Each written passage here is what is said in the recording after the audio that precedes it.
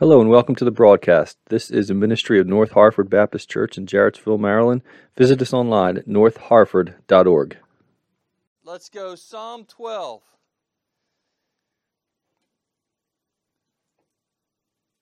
A good psalm for prayer and meditation whenever the people of God are few or seem to be few. All right, when you maybe feel like you're alone, or you feel like no one's coming to faith, or you feel like the people of God are the extreme minority and feeling weak, this is a good psalm to pray through and think about. Here we go, Psalm 12, beginning in verse 1. Save, O Lord, for the godly one is gone. The faithful have vanished from among the children of men. Obviously, exaggerating there to make the point, but nevertheless true in some sense. Imagine that feeling, that sense. The faithful have vanished from among the children of man. Everyone utters lies to his neighbor. With flattering lips and a double heart they speak. May the Lord cut off all flattering lips, the tongue that makes great boasts. Those who say, with our tongue we will prevail. Our lips are with us. Who is master over us? That's the spirit of man, right? The spirit of the kingdom of men. That God will not be our master. There is no master over us. There is no standard over us. We are a law unto ourselves. We are our own master. That is the boast of verses 3 and 4. Verse 5, because the poor are plundered, because the needy groan, I will now arise, says the Lord. I will place him in the safety for which he longs. The words of the Lord are pure words, like refined silver in a furnace on the ground, purified 7 times.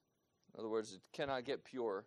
And that's the verse I'm coming back to when we're done here, about the words of the Lord. Verse 7, you, O Lord, will keep them. You will guard us from this generation forever.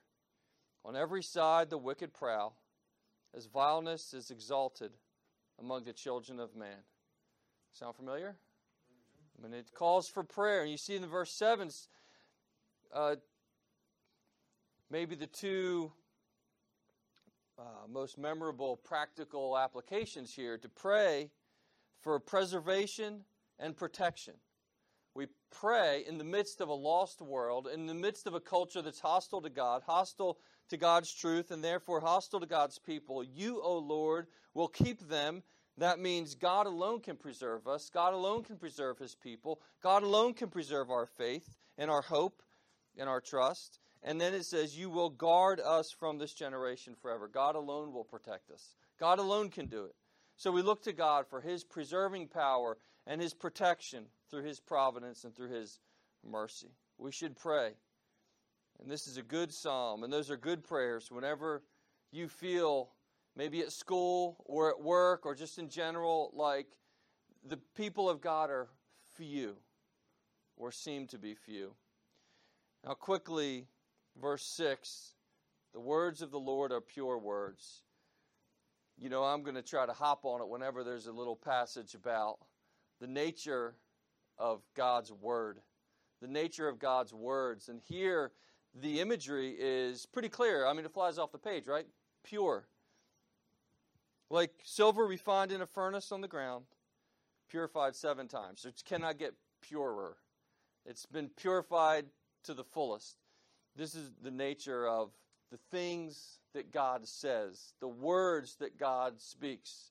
It brings us back to Scripture. It brings us back to this book that God has authored for us and given to us so that we would know Him truly, so that we would know the truth about ourselves and wouldn't have to rely on our own speculation or the imaginations of the world, so that we would know His purpose, so that we would know how to be saved, so that we would know how to live. God has spoken to us, and His words are pure, they're perfect, and they will never change.